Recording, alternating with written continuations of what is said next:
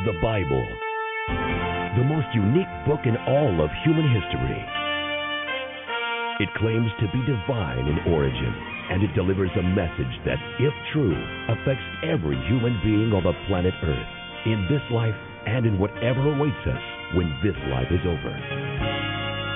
The Bible is unique in its survival. Over the past 2,000 years, no other book has been subjected to the intense scrutiny that the Bible has endured.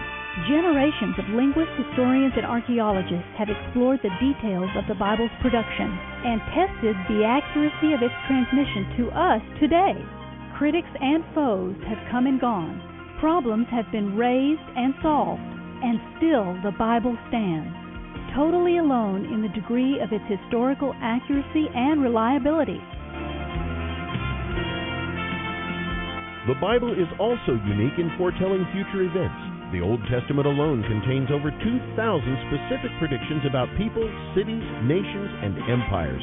Predictions made hundreds of years before being perfectly fulfilled in history. The Bible is unique in its influence. It's been called the fountainhead of Western civilization and is by far the most quoted text in America's founding documents.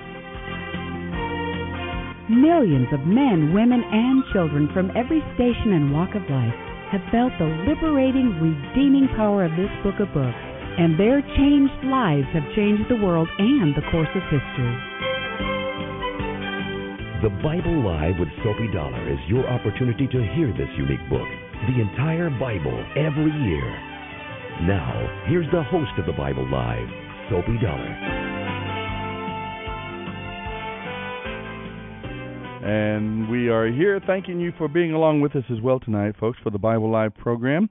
We are ready to continue our way through the books of 1st and 2nd Chronicles. Of course, we've already completed 1st Chronicles, and as I've mentioned to you lots of times, 1st and 2nd Samuel, 1st and 2nd Kings, 1st and 2nd Chronicles, each of these were originally one book. They are only divided because of formatting when it came time to translate them from Hebrew into the Greek at the time of the writing of the Septuagint, some 250 years or so before Christ. We have made our way through the Chronicles here, following the experiences of the kings of the southern tribes of Judah and Benjamin, what was popularly known as Judah. When the kingdom split following the reign of King Solomon, his son Rehoboam was foolish and hard-headed and would not let up on the taxation, on the expansion of government into the lives of the people there, and just provoked particularly the tribes of the north to break away from the union. And under Jeroboam's leadership, they did that. Now, Chronicles, of course, is a selected history, as I've mentioned a number of times as well, a selected history that Ezra, the scribe, he is one of the leaders among the people of Israel that are returning. Around 14 to 16,000 of them returned, in 2 or 3 different groups that made the 900-mile trek from Babylon way to the east, over the Fertile Crescent, and down back into Israel. After their 70 years of exile, under Cyrus the Great, they were allowed to come back. Ezra was one of these leaders, and he has written now this history of the kings of Judah. He is telling the story with emphasis, particular emphasis, on the tribes of the south of Judah, following the kings that come from the lineage of King David. I'll give you a little more heads up on that as we come back to it, but right now, let's go to our Wisdom and Worship segment from the Psalms tonight on the Bible Live. Psalm 88. O Lord God of my salvation, I have cried out to you day and night. Now hear my prayer. Listen to my cry, for my life is full of troubles, and death draws near. I have been dismissed as one who is dead, like a strong man with no strength left. They have abandoned me to death, and I am as good as dead. I am forgotten, cut off from your care. You have thrust me down to the lowest pit, into the darkest depths. Your anger lies heavy on me. Wave after wave engulfs me. You have caused my friends to loathe me. You have sent them all away. I am in a trap with no way of escape. My eyes are blinded by my tears. Each day I beg for your help, O Lord. I lift my pleading hands to you for mercy. Of what use to the dead are your miracles? Do the dead get up and praise you? Can those in the grave declare your unfailing love? In the place of destruction, can they proclaim your faithfulness? Can the darkness speak of your miracles? Can anyone in the land of forgetfulness talk about your righteousness? O Lord, I cry out to you. I will keep on pleading day by day. O Lord, why do you reject me? Why do you turn your face away from me? I have been sickly and close to death since my youth. I stand helpless and desperate before your terrors. Your fierce anger has overwhelmed me. Your terrors have cut me off. They swirl around me like floodwaters all day long. They have encircled me completely. You have taken away my companions and loved ones. Only darkness remains. End of reading Psalm 88. This is my desire. Well, the writer of this psalm was close to death, obviously, because we don't know why. Perhaps a debilitating disease, forsaken by his friends, but he could still pray. One of the few prayers that doesn't give an answer, but we can still pray, and perhaps you're so afflicted as well. This song can be a prayer you can lift to God on your behalf or the behalf of someone else. We'll be back right away. Lord, I give you my heart. I give you my soul. I live for you alone. Every breath that I take, every moment I'm away. Lord, have your way in me. This is the Bible Live with Sophie Dollar. This is my desire to honor you, Lord, with all my heart. Lord, with all my heart, indeed, we come sincerely. We come uncompromisingly. That is the two big lessons I am gleaning from the big lessons now. There are lots of other little lessons that I am gleaning from our read this year through the Chronicles, through the times of the kings of Judah. One of those is to be uncompromising in our pursuit of the Lord.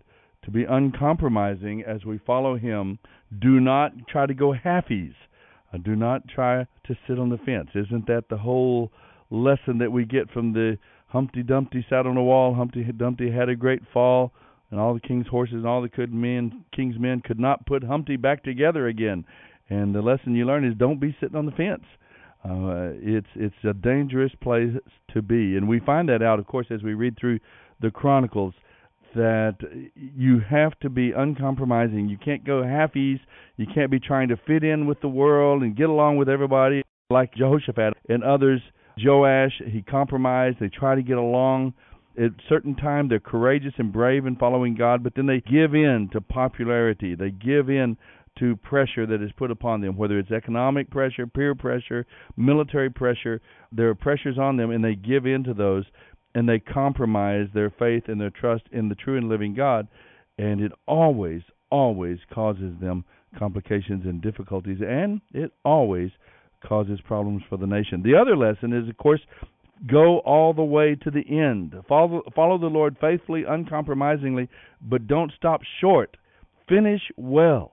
Well, that's what we're going to read about tonight with Kings Jotham and then Ahaz, and then we come to the great King Hezekiah, the time of revival under Hezekiah, tonight on the Bible Live. 2 Chronicles 27:1 through 30:27. 2 Chronicles 27. Jotham was 25 years old when he became king, and he reigned in Jerusalem 16 years. His mother was Jerusha, the daughter of Zadok. He did what was pleasing in the Lord's sight, just as his father Uzziah had done. But unlike him, Jotham did not enter the temple of the Lord. Nevertheless, the people continued in their corrupt ways. Jotham rebuilt the upper gate to the Lord's temple, and also did extensive rebuilding on the wall at the hill of Ophel. He built towns in the hill country of Judah, and constructed fortresses and towers in the wooded areas. Jotham waged war against the Ammonites and conquered them. For the next 3 years he received from them an annual tribute of 7,500 pounds of silver, 50,000 bushels of wheat, and 50,000 bushels of barley. King Jotham became powerful because he was careful to live in obedience to the Lord his God. The rest of the events of Jotham's reign, including his wars and other activities, are recorded in the book of the kings of Israel and Judah. He was 25 years old when he became king, and he reigned in Jerusalem 16 years.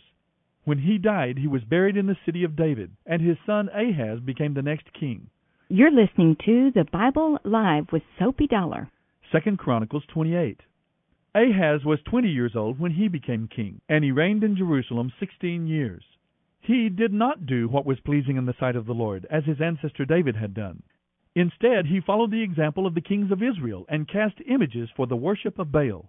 He offered sacrifices in the valley of the son of Hinnom, even sacrificing his own sons in the fire. He imitated the detestable practices of the pagan nations whom the Lord had driven from the land ahead of the Israelites. He offered sacrifices and burned incense at the pagan shrines and on the hills and under every green tree. That is why the Lord his God allowed the king of Aram to defeat Ahaz and to exile large numbers of his people to Damascus. The armies of Israel also defeated Ahaz and inflicted many casualties on his army. In a single day, Pekah, son of Remaliah, Israel's king, killed 120,000 of Judah's troops because they had abandoned the Lord, the God of their ancestors. Then Zikri, a warrior from Ephraim, killed Maaseiah, the king's son, Azrikam, the king's palace commander, and Elkanah, the king's second-in-command. The armies of Israel captured 200,000 women and children from Judah, and took tremendous amounts of plunder which they took back to Samaria. But a prophet of the Lord named Oded was there in Samaria when the army of Israel returned home. He went out to meet them and said, "The Lord, the God of your ancestors, was angry with Judah and let you defeat them. But you have gone too far, killing them without mercy, and all heaven is disturbed. And now you are planning to make slaves of these people from Judah and Jerusalem. What about your own sins against the Lord your God? Listen to me and return these captives you have taken, for they are your own relatives. Watch out, because now the Lord's fierce anger has been turned against you." Then some of the leaders of Israel, Azariah son of Jehohanan, Berechiah son of Meshilemoth, Jehizkiah son of Shallum, and Amasa son of Hadlai agreed with this and confronted the men returning from the battle. "You must not bring the prisoners here," they declared. "We cannot afford to add to our sins and guilt. Our guilt is already great, and the Lord's fierce anger is already turned against Israel." So the warriors released the prisoners and handed over the plunder in the sight of all the leaders and people. Then the 4 men mentioned by name came forward and distributed clothes from the plunder to the prisoners who were naked. They provided clothing and sandals to wear, gave them enough food and drink, and dressed their wounds with olive oil. They put those who were weak on donkeys and took all the prisoners back to their own land, to Jericho, the city of palms. Then they returned to Samaria. About that time, King Ahaz of Judah asked the king of Assyria for help against his enemies. The armies of Edom had again invaded Judah and taken captives, and the Philistines had raided towns located in the foothills of Judah and in the Negev. They had already captured Beth-Shemesh, Aijalon, Gederoth, Soko with its villages, Timnah with its villages, and Gimzo with its villages, and the Philistines had occupied these towns. The Lord was humbling Judah because of King Ahaz of Judah, for he had encouraged his people to sin, and had been utterly unfaithful to the Lord. So when King Tiglath-Pileser of Assyria arrived, he oppressed King Ahaz instead of helping him. Ahaz took valuable items from the Lord's temple, the royal palace, and from the homes of his officials, and gave them to the king of Assyria as tribute. But even this did not help him. And when trouble came to King Ahaz, he became even more unfaithful to the Lord. He offered sacrifices to the gods of Damascus, who had defeated him. For he said, "These gods help the kings of Aram, so they will help me too, if I sacrifice to them." But instead they led to his ruin, and the ruin of all Israel. The king took the utensils from the temple of God and broke them into pieces. He shut the doors of the Lord's temple so that no one could worship there, and then set up altars to pagan gods in every corner of Jerusalem. He made pagan shrines in all the towns of Judah for offering sacrifices to other gods. In this way he aroused the anger of the Lord, the God of his ancestors. The rest of the events of Ahaz's reign and all his dealings, from beginning to end, are recorded in the book of the kings of Judah and Israel. When King Ahaz died, he was buried in Jerusalem, but not in the royal cemetery. Then his son Hezekiah became the next king. You're listening to The Bible Live with Soapy Dollar. 2 Chronicles 29. Hezekiah was 25 years old when he became king of Judah, and he reigned in Jerusalem 29 years. His mother was Abijah, the daughter of Zechariah. He did what was pleasing in the Lord's sight, just as his ancestor David had done. In the very first month of the first year of his reign, Hezekiah reopened the doors of the temple of the Lord and repaired them. He summoned the priests and Levites to meet him at the courtyard east of the temple. He said to them, "Listen to me, you Levites. Purify yourselves and purify the temple of the Lord, the God of your ancestors. Remove all the defiled things from the sanctuary. Our ancestors were unfaithful and did what was evil in the sight of the Lord our God. They abandoned the Lord and his temple. They turned their backs on him. They also shut the doors to the temple's foyer, and they snuffed out the lamps. They stopped burning incense and presenting burnt offerings at the sanctuary of the God of Israel. That is why the Lord's anger has fallen upon Judah and Jerusalem. He has made us an object of dread, horror, and ridicule, as you can so plainly see. Our fathers have been killed in battle, and our sons and daughters and wives are in captivity. But now I will make a covenant with the Lord the God of Israel, so that his fierce anger will turn away from us. My dear Levites, do not neglect your duties any longer. The Lord has chosen you to stand in his presence, to minister to him, and to lead the people in worship and make offerings to him." Then these Levites got right to work. From the clan of Kohath, Mahath son of Amasai and Joel son of Azariah. From the clan of Merari, Kish son of Abdi and Azariah son of Jehalelel. From the clan of Gershon, Joah son of Zima and Eden son of Joah. From the family of Elizaphan, Shimri and Jeiel. From the family of Asaph, Zechariah and Mattaniah. From the family of Haman, Jehiel and Shimei. From the family of Jeduthun, Shemaiah and Uzziel. These men called together their fellow Levites, and they purified themselves. Then they began to purify the temple of the Lord, just as the king had commanded. They were careful to follow all the Lord's instructions in their work. The priests went into the sanctuary of the temple of the Lord to cleanse it, and they took out to the temple courtyard all the defiled things they found. From there the Levites carted it all out to the Kidron Valley. The work began on a day in early spring, and in 8 days they had reached the foyer of the Lord's temple. Then they purified the temple of the Lord itself, which took another 8 days. So the entire task was completed in 16 days. Then the Levites went to King Hezekiah and gave him this report: "We have purified the temple of the Lord, the altar of burnt offerings with all its utensils, and the table of the bread of the presence with all its utensils. We have also recovered all the utensils taken by King Ahaz when he was unfaithful and closed the temple. They are now in front of the altar of the Lord, purified and ready for use." Early the next morning, King Hezekiah gathered the city officials and went to the temple of the Lord. They brought 7 bulls, 7 rams, 7 lambs, and 7 male goats as a sin offering for the kingdom, for the temple, and for Judah. The king commanded the priests, who were descendants of Aaron, to sacrifice the animals on the altar of the Lord. So they killed the bulls, and the priests took the blood and sprinkled it on the altar. Next, they killed the rams and sprinkled their blood on the altar. And finally, they did the same with the lambs. The male goats for the sin offering were then brought before the king and the assembly of people, who laid their hands on them. The priests then killed the goats as a sin offering and sprinkled their blood on the altar to make atonement for the sins of all Israel. The king had specifically commanded that this burnt offering and sin offering should be made for all Israel. King Hezekiah then stationed the Levites at the temple of the Lord with cymbals, harps, and lyres. He obeyed all the commands that the Lord had given to King David through Gad the king's seer and the prophet Nathan. The Levites then took their positions around the temple with the instruments of David, and the priests took their positions with the trumpets. Then Hezekiah ordered that the burnt offerings be placed on the altar.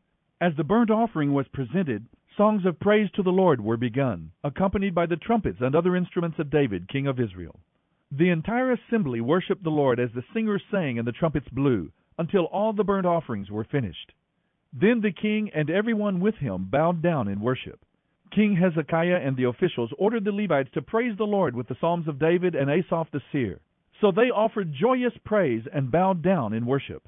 Then Hezekiah declared, "The dedication ceremony has come to an end. Now bring your sacrifices and thanksgiving offerings to the temple of the Lord." So the people brought their sacrifices and thanksgiving offerings, and those whose hearts were willing brought burnt offerings too.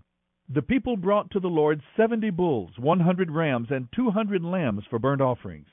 They also brought 600 bulls and 3,000 sheep as sacrifices. But there were too few priests to prepare all the burnt offerings. So their relatives, the Levites, helped them until the work was finished and until more priests had been purified. For the Levites had been more conscientious about purifying themselves than the priests. There was an abundance of burnt offerings, along with the usual drink offerings, and a great deal of fat from the many peace offerings. So the temple of the Lord was restored to service, and Hezekiah and all the people rejoiced greatly because of what God had done for the people, for everything had been accomplished so quickly. You're listening to The Bible Live with Soapy Dollar. 2 Chronicles 30. King Hezekiah now sent word to all Israel and Judah, and he wrote letters of invitation to Ephraim and Manasseh. He asked everyone to come to the temple of the Lord at Jerusalem to celebrate the Passover of the Lord, the God of Israel. The king, his officials, and all the community of Jerusalem decided to celebrate Passover a month later than usual. They were unable to celebrate it at the regular time because not enough priests could be purified by then, and the people had not yet assembled at Jerusalem. This plan for keeping the Passover seemed right to the king and all the people, so they sent a proclamation throughout all Israel, from Beersheba in the south to Dan in the north, inviting everyone to come to Jerusalem to celebrate the Passover of the Lord, the God of Israel. The people had not been celebrating it in great numbers as prescribed in the law. At the king's command, messengers were sent throughout Israel and Judah. They carried letters which said, "O people of Israel, return to the Lord, the God of Abraham, Isaac, and Israel, so that he will return to the few of us who have survived the conquest of the Assyrian kings. Do not be like your ancestors and relatives who abandoned the Lord, the God of their ancestors, and became an object of derision, as you yourselves can see. Do not be stubborn as they were, but submit yourselves to the Lord. Come to his temple, which he has set apart as holy forever. Worship the Lord your God, so that his fierce anger will turn away from you. For if you return to the Lord, your relatives and your children will be treated mercifully by their captors, and they will be able to return to this land. For the Lord your God is gracious and merciful. If you return to him, he will not continue to turn his face from you." The messengers went from town to town throughout Ephraim and Manasseh, and as far as the territory of Zebulun. But most of the people just laughed at the messengers and made fun of them.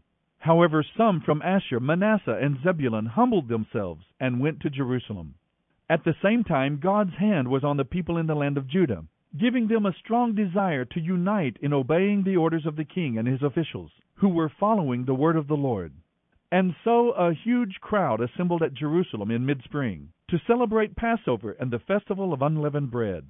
They set to work and removed the pagan altars from Jerusalem. They took away all the incense altars and threw them into the Kidron Valley. On the appointed day in mid-spring, 1 month later than usual, the people slaughtered their Passover lambs. Then the priests and Levites became ashamed, so they purified themselves and brought burnt offerings to the temple of the Lord. They took their places at the temple according to the regulations found in the law of Moses, the man of God. The Levites brought the sacrificial blood to the priests, who then sprinkled it on the altar. Since many of the people there had not purified themselves, the Levites had to slaughter their Passover lambs for them, to set them apart for the Lord. Most of those who came from Ephraim, Manasseh, Issachar, and Zebulun had not purified themselves. But King Hezekiah prayed for them, and they were allowed to eat the Passover meal anyway, even though this was contrary to God's laws. For Hezekiah said, "May the Lord, who is good, pardon those who decide to follow the Lord, the God of their ancestors, even though they are not properly cleansed for the ceremony." And the Lord listened to Hezekiah's prayer and healed the people. So the people of Israel who were present in Jerusalem celebrated the festival of unleavened bread for 7 days with great joy. Each day the Levites and priests sang to the Lord, accompanied by loud instruments. Hezekiah encouraged the Levites for the skill they displayed as they served the Lord. So for 7 days the celebration continued. Peace offerings were sacrificed, and the people confessed their sins to the Lord, the God of their ancestors. The entire assembly then decided to continue the festival another 7 days. So they celebrated joyfully for another week. King Hezekiah gave the people 1,000 bulls and 7,000 sheep for offerings, and the officials donated 1,000 bulls and 10,000 sheep. Meanwhile, many more priests purified themselves. The entire assembly of Judah rejoiced, including the priests, the Levites, all who came from the land of Israel, the foreigners who came to the festival, and all those who lived in Judah. There was great joy in the city, for Jerusalem had not seen a celebration like this one since the days of Solomon, King David's son. Then the Levitical priests stood and blessed the people, and God heard them from his holy dwelling in heaven. End of reading 2 Chronicles 27:1 through 30:27. Yes, living, dying, let me be. My strength, my solace from the spring. Daddy who lives to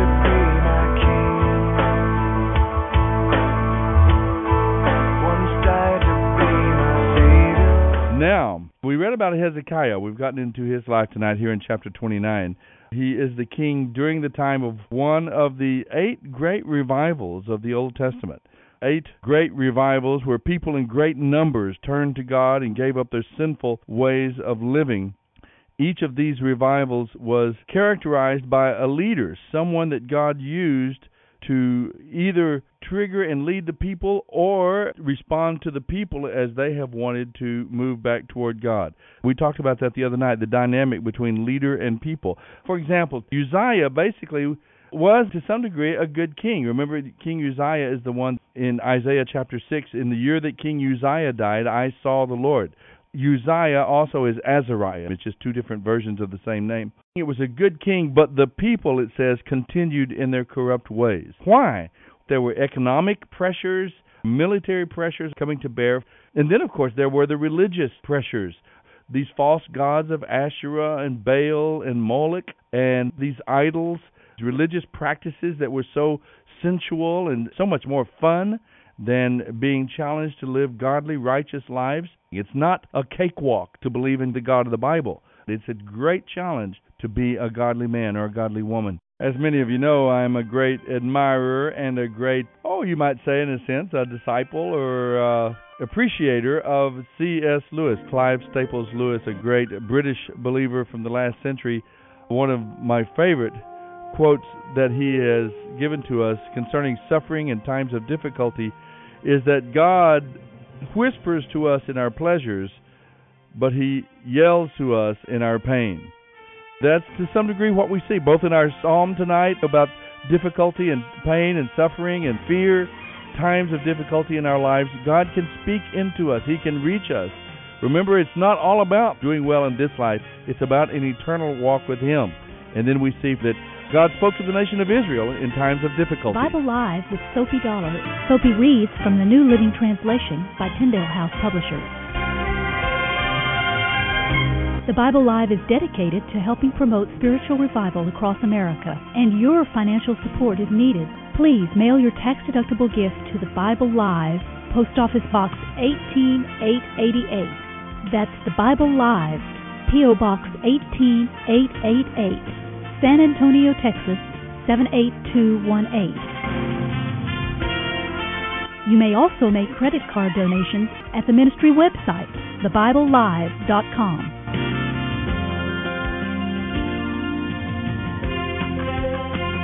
Now don't forget, join us each weekday for the Bible Live with Sophie Dollar. Start today, and in 1 year's time, we will read and respond together to the entire Bible. Let the most important word you hear each day be God's Word.